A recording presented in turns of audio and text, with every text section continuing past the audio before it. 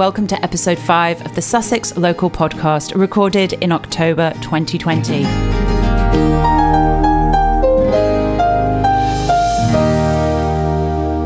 I hope you guys are all doing well. We've got a lot to pack in this month, so let's get on with it. Ford in West Yorkshire is now best known as the location of a prison, but it was once a major RAF station. In our history slot, local historian Alan Misselbrook tells the story of when Ford Airfield was bombed in August 1940. And in this episode's health feature, we've got Storrington osteopath Nick Coysh, who indulges us with some pillow talk, including the good, the bad, and the ugly, why you shouldn't sleep on your front, and, wait for it, what could be living in your pillow? Ugh. Do you like salt? I do, especially on my chips with loads of vinegar. But did you know that salt also has healing properties when you breathe it in? Salt therapy is gaining in popularity, and we have a fabulous competition where you can win a pass for 5 sessions at Salt Space in Hove. This all seamlessly interspersed with our tantalising Sussex snippets, news from across the counties that you may not have heard elsewhere. So, let's go.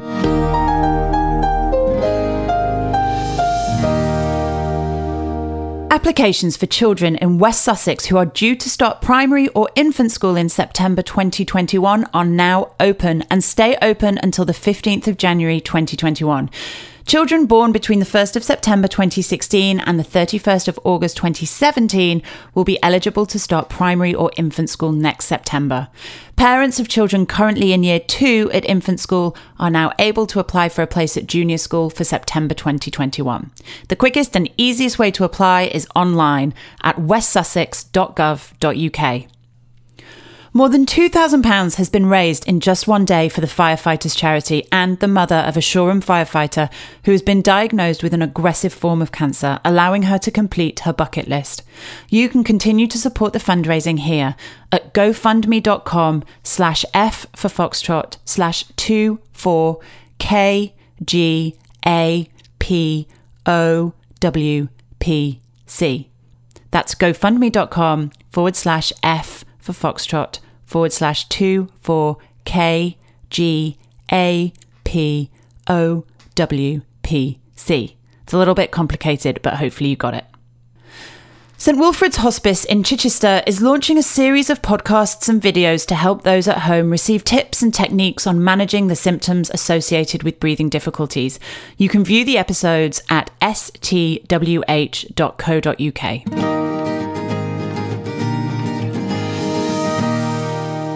It's now 80 years since the Battle of Britain, when the Royal Air Force and Fleet Air Arm of the Royal Navy defended the United Kingdom against large-scale attacks by Nazi Germany's Air Force.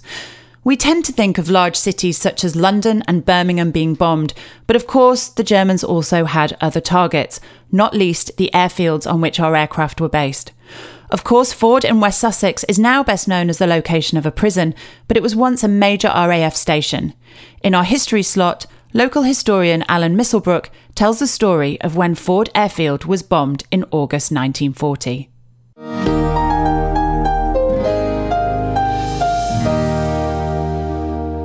Ford Airfield, bombed by the Luftwaffe, 18th of August 1940.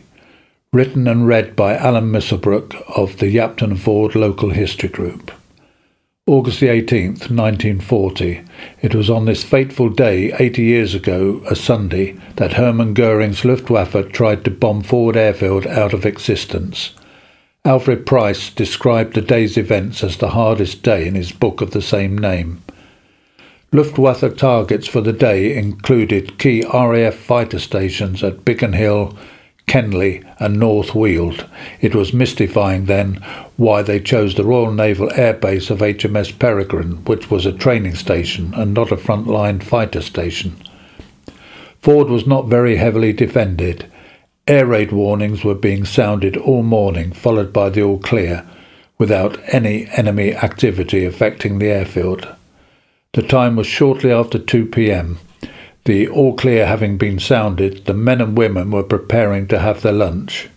Minutes earlier, at 1:59, a polling radar station picked up a force of incoming enemy aircraft over the Isle of Wight, which they estimated to be in the region of 150 aircraft, which in fact turned out to be nearer 270. Hurricanes of 601 Squadron were already in the air patrolling over Tangmere. 43 Squadron based at Tangmere, also flying Hurricanes, were scrambled to patrol over Thorney Island. Spitfires of 602 Squadron took off from West Hampnet, now known as Goodwood, and were ordered to cover Ford and Poling. The incoming force consisted of Junkers Ju-87s, commonly known as Stukas, and Bf-109s, fighter aircraft, had separated into 4 distinct groups. Their allocated targets were Gosport, Thorney Island, Poling and Ford. Those targeting Ford and Poling flew along the coast from Selsey, past Bognor and Littlehampton. Once past Littlehampton, 28 Stukas peeled off, turning into the wind, and dived onto the unsuspecting naval base, whose only defence were 6 vehicle-mounted Lewis guns. The unequal battle was over in 10 minutes, leaving 28 people dead and 75 injured. One act of forlorn heroism was displayed by Lieutenant Commander Michael de Courcy of the Royal Naval Observer School, who died firing his service revolver at the enemy. The damage to the station was vast. Fuel storage tanks were set alight, hangars, workshop and barrack huts destroyed. On the ground, 5 Blackburn Sharks, 5 Fairey Swordfish, 2 Fairey Albacore torpedo bombers and a Percival Proctor were destroyed, and a further 26 aircraft damaged. The RAF Spitfires and Hurricanes gallantly intercepted the raiders, suffering heavily for their bravery. 4 Spitfires of 602 Squadron were hit in quick succession. Sergeant Basil Wall's Spitfire received a fatal hit, not before accounting for 2 Stukas, but managed to ditch it safely in the sea 20 yards off Middleton Beach. Flying Officer Ian Ferguson was also over the sea when he was hit. He stayed in his aircraft to prevent it crashing into Littlehampton and ended up crash landing in Toddington Cemetery. When 2 Home Guard men reached Scott, they thought he must be Polish, as they could not understand a word he was shouting. The language turned out to be rather blue in a broad Scottish accent. Meanwhile, Pilot Officer Harry Moody shot down a bomber into the sea before his own aircraft was hit by enemy cannon shells, forcing him to crash land at Ford. Another pilot, Pilot Officer Mickey Mount, suffered the same fate, but he managed to nurse his crippled Spitfire back to West Hampnet. Possibly the most memorable event was carried out by Dunlop Urey. When his West Hampnet-based squadron was scrambled, his aircraft wasn't serviceable, so he jumped into a brand new aircraft which had just arrived, waiting to be painted in the squadron's colours. He was returning to the airfield, having run out of ammunition, when he was attacked and struck by cannon shells, which not only badly damaged his aircraft, but also wounding him in the legs. He managed to make it back to the airfield, but the aircraft was a write-off. It had a service life of 24 minutes. The raid signalled the end of Navy's wartime occupation of Ford, for on the 30th of September 1940 they departed and the RAF moved in.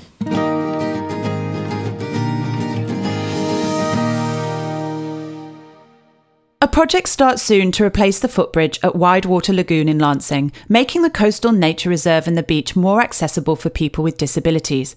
The project is estimated to cost about £300,000 and will be funded through developer contributions, Section 106 funds, with Ada District Council providing 103,000 of these. All the government-funded trial pop-up cycleways in West Sussex are now open, with routes available for people to try in Chichester, Crawley, East Grinstead, Horsham, Shoreham and Worthing. Route maps and feedback surveys are available online at westsussex.gov.uk/pop-up cycle lanes. The National Lottery Heritage Fund has awarded the Bluebell Railway a grant of £250,000 in order to help it survive through the winter months. Health leaders will meet next week to discuss the West Sussex COVID-19 local outbreak plans and how the Local Outbreak Engagement Board is supporting the National Test and Trace programme. Winter opening hours have now come into effect at household waste recycling sites in West Sussex since the 1st of October 2020. Sites will now be open from 9 a.m. to 4 p.m. until the 31st of March 2021.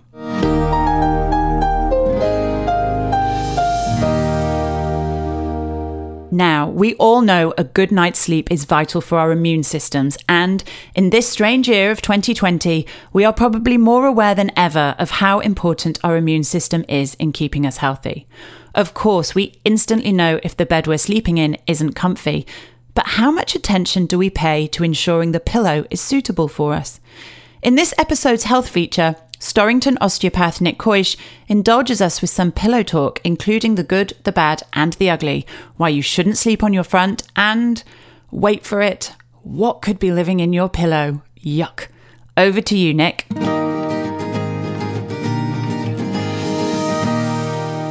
So we'll start with a bit of anatomy. The head weighs about 5 kilos, which is around 11 pounds, and the neck consists of 7 of the spine's vertebrae.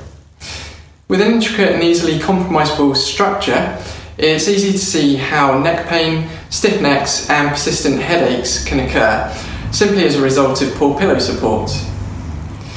Getting straight to the point, a good pillow should hold your head in the correct alignment in relation to your shoulders and spine, as though you were standing upright with the correct posture. Not enough support and your head will sink into the pillow too far, and too much the other way and you'll probably get a crick neck. So what to do? As with the advice with mattresses, it's best to try the pillows out before you make your final decision. And one test you can perform with somebody else's help is to lie on your side and get the other person to check whether your neck and upper back is in a straight line. The pillow should be in a position where it's tucked well into the neck and shoulder to support the head fully. A general top tip I'll throw in at this point: it's fine to lie on your sides and back, but ideally you want to try and avoid lying on your front if possible, as this puts a lot of strain through your neck from being in a forcefully rotated position for potentially hours on end. Back to pillows, and whether you have one or two, a rule of thumb is that they should be able to retain their shape throughout the night if they are to provide the head and neck support that is necessary. Now onto the different types of pillows that you can get, and there are goose down, duck down, feather, fibre-filled and viscoelastic, latex or polyurethane, foam, gel, and all sorts of combinations of all of these. The most popular ones tend to be the polyester type, and these can range from very soft to very firm, and the better quality ones are usually machine washable. Down and feather pillows usually provide good give to them. They're very durable and wash well, but be sure to check the type of feathers used. If they're chicken feathers, for example, then these get artificially curled, but that will eventually wear off and they might also smell. It's important to check the casing as well, just to make sure that the weave is very fine so that the feathers don't actually poke through. And it's good to also check the label for quality assurance. Remember though, as they are feathers, some people can have an allergic reaction to this. Foam and latex pillows tend to be firm with a bit of bounce to them, and these hold their shape well and are considered hypoallergenic. The specially moulded neck care pillows are usually made from foam or latex and are commonly used in conjunction with another softer pillow. At the risk of sounding a little bit too much like Alan Partridge at this point and getting overly technical on it all, I'll leave it there, but just with one last takeaway on pillow types, which is that it can be a good idea to choose a pillow that's based on the type of mattress you have. For example, if you have a memory foam mattress, then a memory foam pillow will be good to support the head and neck in the same way that the rest of the body is. So when it comes to the best pillows for your sleeping position, back and side sleepers would do well with a medium or medium to firm support, and for those with neck pain, memory foam pillows can be a good option to help that. If you do have to lie on your front, or you can't stop yourself from doing so in the night, then a softer feather pillow would be a better option for you to prevent overarching of the spine.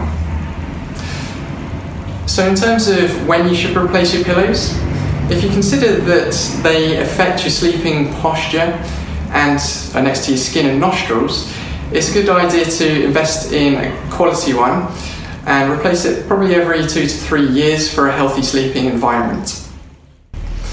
Some ways to tell when this time has come: if your pillow loses its loft or height, becomes lumpy, discoloured or misshapen. And not to gross you out too much, but bear in mind any unwashed pillows could contain up to 10% of your skin scale, mould, dead or living dust mites and their allergen-laden droppings. And on that bombshell, if that hasn't convinced you to buy a new pillow by now, or at least wash your existing ones, then I don't know what will.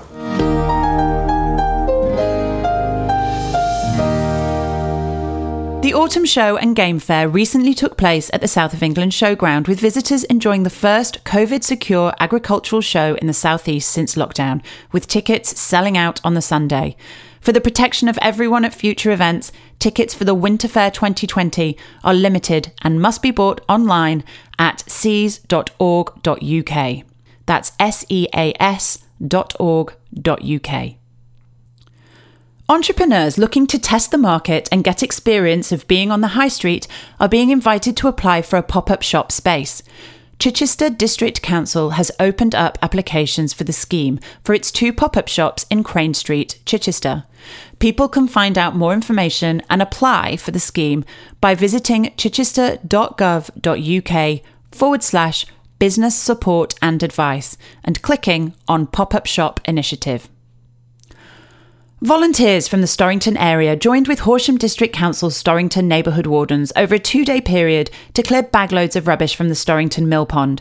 Some volunteers donned waders and collected rubbish from the pond itself, while others assisted with clearing the banks and paths.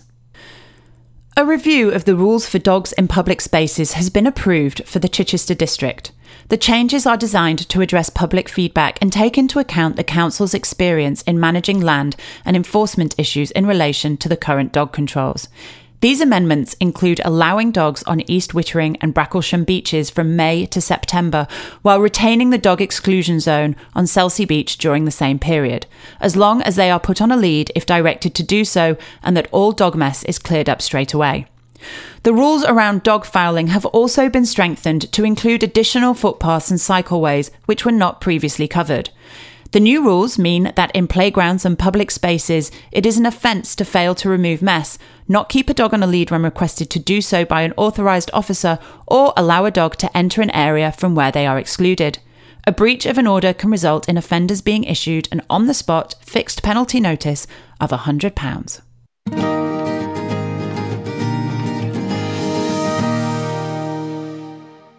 Do you like salt? I do, especially on my chips with loads of vinegar, but did you know that salt has healing properties when you breathe it in? Salt therapy is gaining in popularity, with its proponents claiming it provides relief from a variety of respiratory and skin conditions, from COPD, asthma and eczema, to bronchiectasis and sinusitis. It boosts the immune system, here we go again, and can increase lung capacity.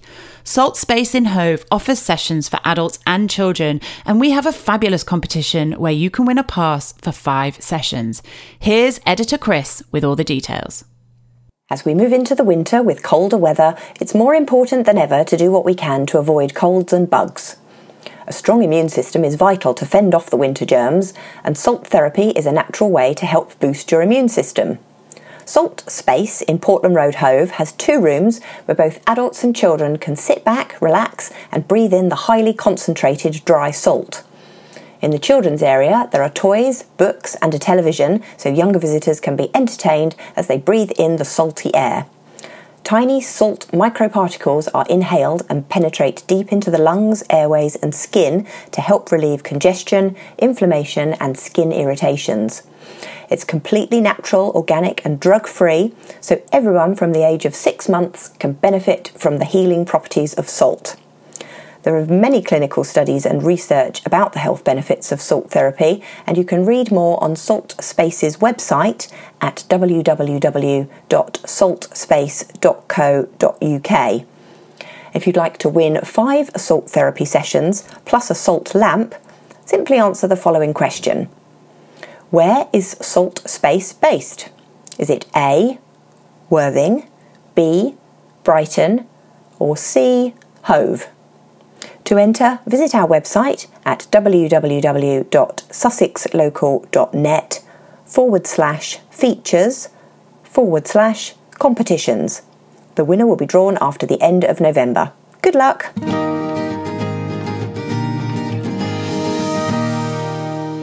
If you enjoyed this episode of the Sussex Local podcast and would like your community or charity news featured in our magazines, our website, or on our next podcast episode, we would love to hear from you.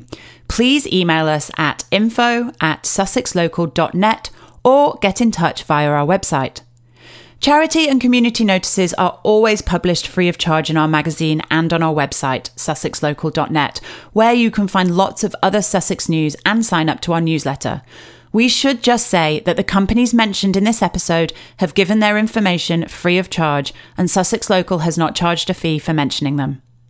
Lastly, if you have any feedback on what you would like to hear in our podcasts, then please get in touch by email to podcast@sussexlocal.net. Thank you so much for joining us. Until next time. This podcast was presented by me, Kat Sims. The script was written by Georgia Brown. Theme music was composed and performed by Jimmy Sims. Audio production and mixing also by Jimmy Sims. And the podcast was produced by Jeff Nutbean from Sussex Local.